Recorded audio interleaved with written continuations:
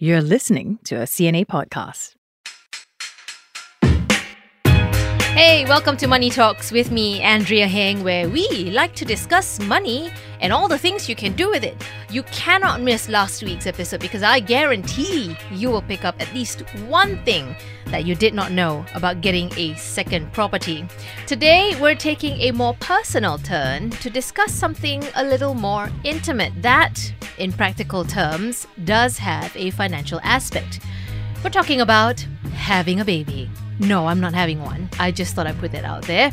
For those who are able to have this bundle of joy the conventional way, what a child will cost is down to personal choice, and information about that can be found quite easily online.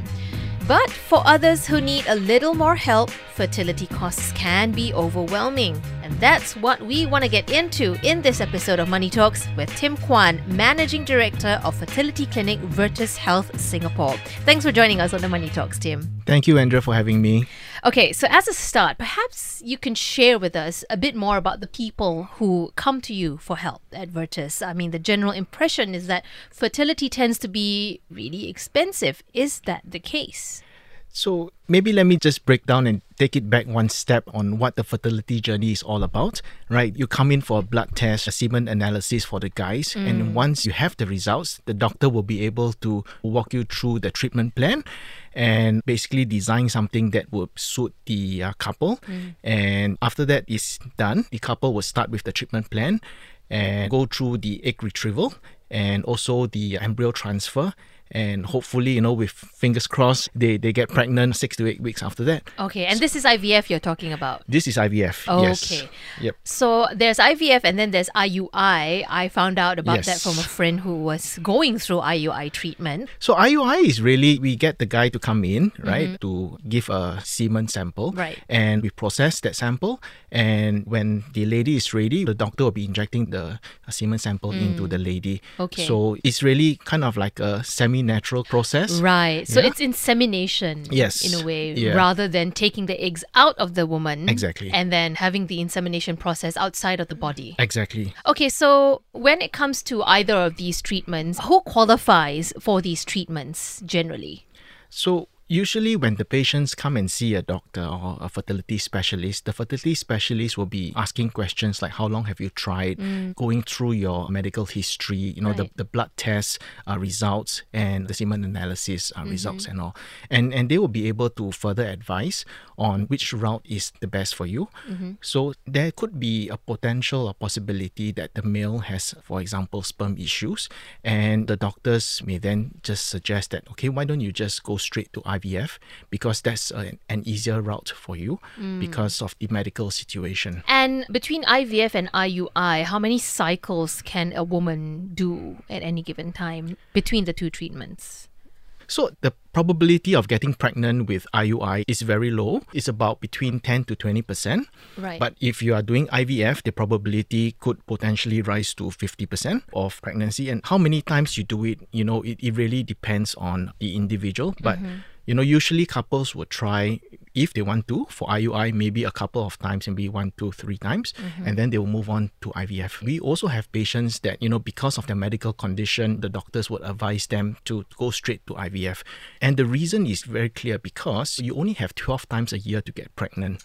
That's true. So, so every month counts, and the longer you wait, right, it's going to impact your pregnancy journey. So, absolutely. So I think that's the reason. I didn't think about it that way. I will never ever view my period the same way again. So when it comes right down to the cost, which is what we really want to talk about here on the podcast, is there a difference in cost when you go to a private fertility clinic versus going the public route?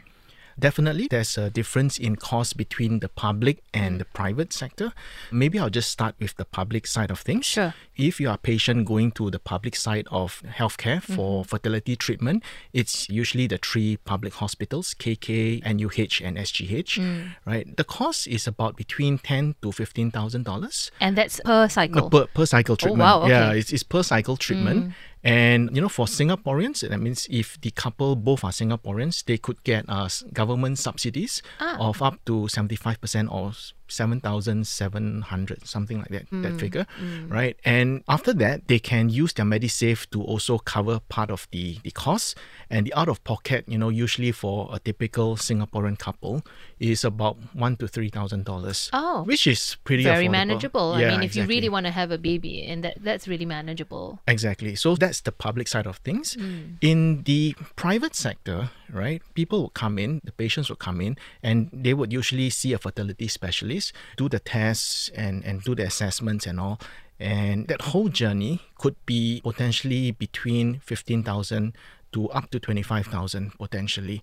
So it's a wide range, and it really depends on the couple itself, because some couples, they need more help, they need more medication, they need more help with their procedure, and hence that wide range. Right. And for couples that are coming in to do their procedure in the private sector, they do not have any government subsidy. Right. But however, if they haven't utilized the MediSave component in the public sector, they can come in and use that component. So there is a $15,000 lifetime cap for Right. couples. Ah. Yeah, that are wanting to do fertility treatments. And if they haven't utilized that in the public sector, they can utilize this in the private sector when they come to us. Right. And this is strictly when it comes to fertility, that $15,000 cap. Yes. Okay. Yes. Well, that's good news for Singaporeans at least. Yes. What if the couple is made up of a Singaporean and a foreigner, for example, or a PR? How does that work then when it comes to the funding? So in the public sector, in terms of a Singaporean and a PR, the funding you get will be slightly lesser. I think it's 5,700 if I remember correctly. Right. In the private sector, we do not have any government subsidies. So that is, again, the main differentiating factor. But that being said, in the private sector, there is really no wait time for you to come in and see the doctor and start on your fertility journey. Because you remember what I said earlier, every month counts. Yes. Because you can only get pregnant 12 times a year. Yes. Yeah. So I think that's very important. Fertility is already very hard, right? The journey is already very complicated and very emotional in that sense. Absolutely. And we are trying to take that burden of affordability off patients. Right. So we have started a new clinic, which is called IVF Singapore. And it's a very protocolized driven IVF treatment. Right. Where couples come in, they go for a test, and based on the test, if they are eligible for that particular treatment, they would be going through that whole process by a team of doctors. They'll be taken care by a team of doctors. Right. And the beauty about that is whichever doctor that they see in our new center, IVF Singapore, it's really a senior specialist in the industry already. So whoever they get is going to be one of the people in the industry. That's the reassurance that they'll be taken care of, basically. Exactly. And the good thing is that with that, what we have tried to do is really to appeal to a lot of people, like, for example, the doctors that take part. They are so generous to give their time. We appeal to the pharmas to make sure that the drugs are kept under control at a very tight price. So with all these negotiations, what we have done is that we have managed to halve the cost of private IVF care. Right. So that now is capped at 12,888 for anyone who wants to go through this protocolized care. Right. Yeah. Okay, so it's a bit of like that middle ground, Exactly. so to speak. People who don't necessarily want to go through the public system and have to wait, even though it's that much cheaper, they have this second tier option available to them. Yes, Okay. absolutely.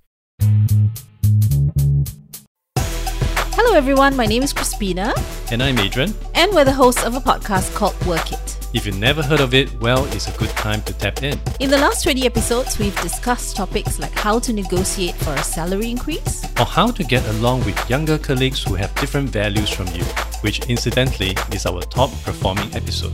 if work consumes your life and you want some perspective on issues like management, stress, even office romance, then this podcast should be on your list. A new episode drops every Monday. Catch us on the CNA app or wherever you get your podcast.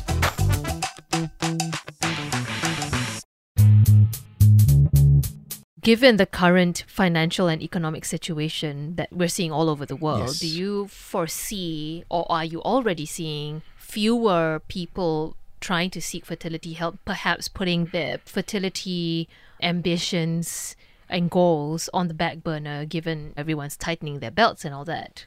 That is a very good question, because especially with the dragon year coming up, everyone wants a baby. Everyone wants a dragon baby. Yeah, exactly. So I mean, if you count backwards, you naturally have to start getting pregnant around this time.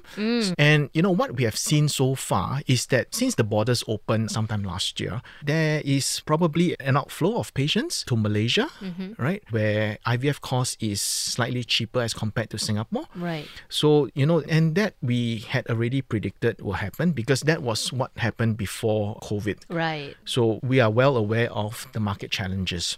And we're also well aware that with the financial constraints, especially with rising interest rates and all, right, there could be people putting off their dreams of having a family. And that was really why, you know, we started designing IVF Singapore, the low-cost center, about 12 months ago. So hopefully we'll see more and more patients that will come forward and do not put their dreams of starting a family later. Yeah, you remember you only have 12 times a year Exactly. to get pregnant. Don't waste any time. So most of us, we have coverage, insurance coverage for hospitalization. Yes. And if you don't, you should. But are there also prenatal insurance policies that specifically cover assisted fertility treatments? So when we looked at the insurance market in Singapore, I think a lot of the local insurance providers do not provide this option.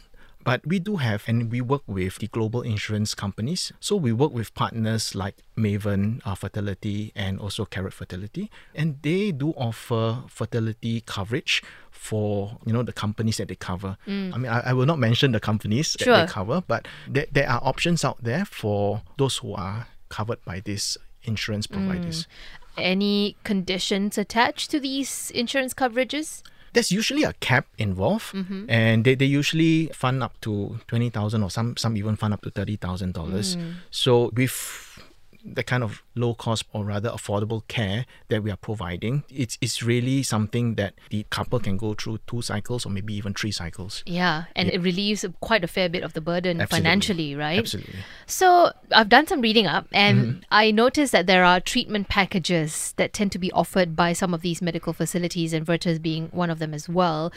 How is the cost calculated, and what does it pay for? There are 2 ends of the spectrum. When a patient comes to Virtus, the patient will get an all-inclusive price, the lab work, which is the most important part of that IVF process, right? And also the transfers, the pickup and the transfers done.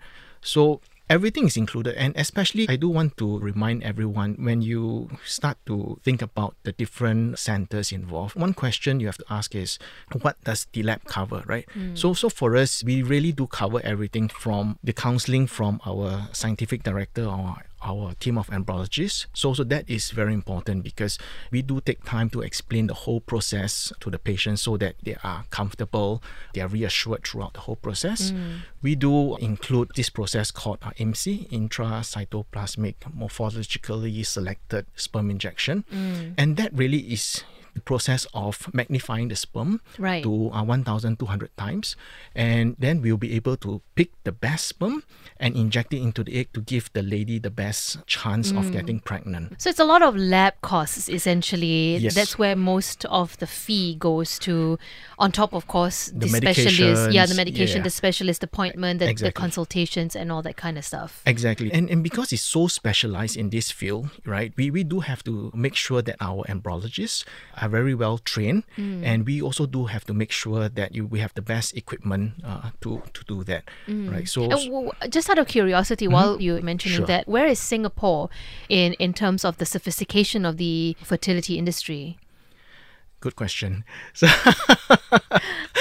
I think Singapore in general, I have to say that we are quite advanced, because we do follow the international standards, but not every lab is made equal. I have to qualify that, Sure. right? Because some labs like us, we may invest in certain things that we feel are very important to the patients. So for example, we do invest in RI witnessing, right? When the egg and the sperm is tagged electronically, so that prevents any potential mix-up of the baby when the couple is going through that process. And it costs us quite a bit, but to us, I think this is a very necessary step to ensure and give patients that peace of mind. And we invest in equipment like the embryoscope, where it takes picture of the embryo growing. So Every 10 minutes, it takes a picture.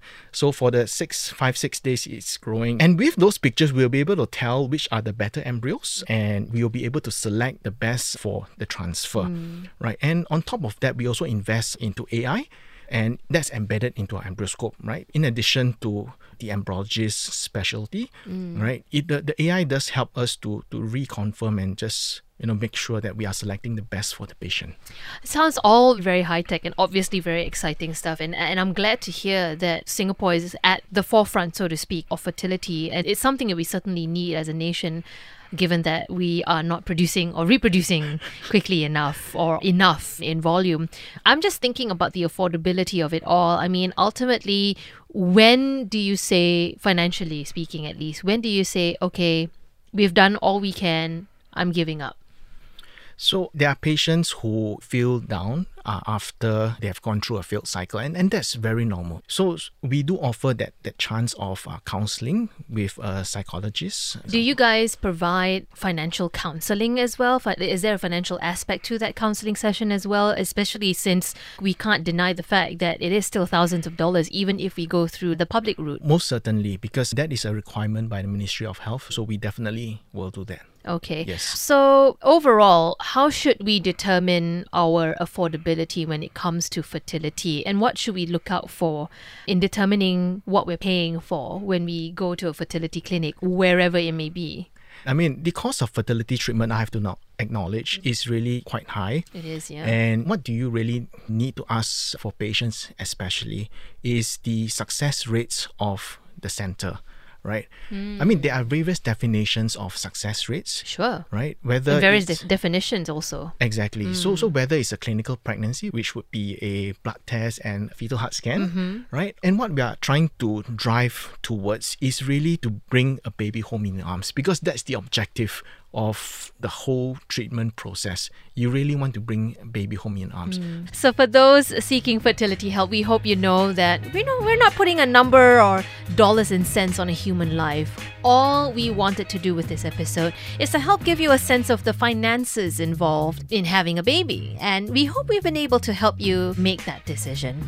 And of course, we are well aware that this is on top of the intangibles, the mental and emotional toll, the strain on relationships, the pressure on the body as well. So we're sending all our good vibes to you wherever you are on this childbearing and child-making journey.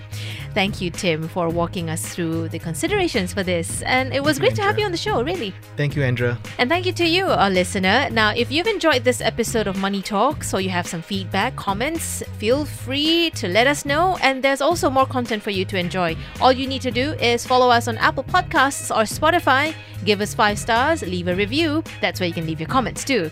The team behind Money Talks is Jacqueline Chan, Joanne Chan, Tiffany Ang, Crispina Robert, Sai Wint, Jesselyn Tan, and I'm Andrea Heng.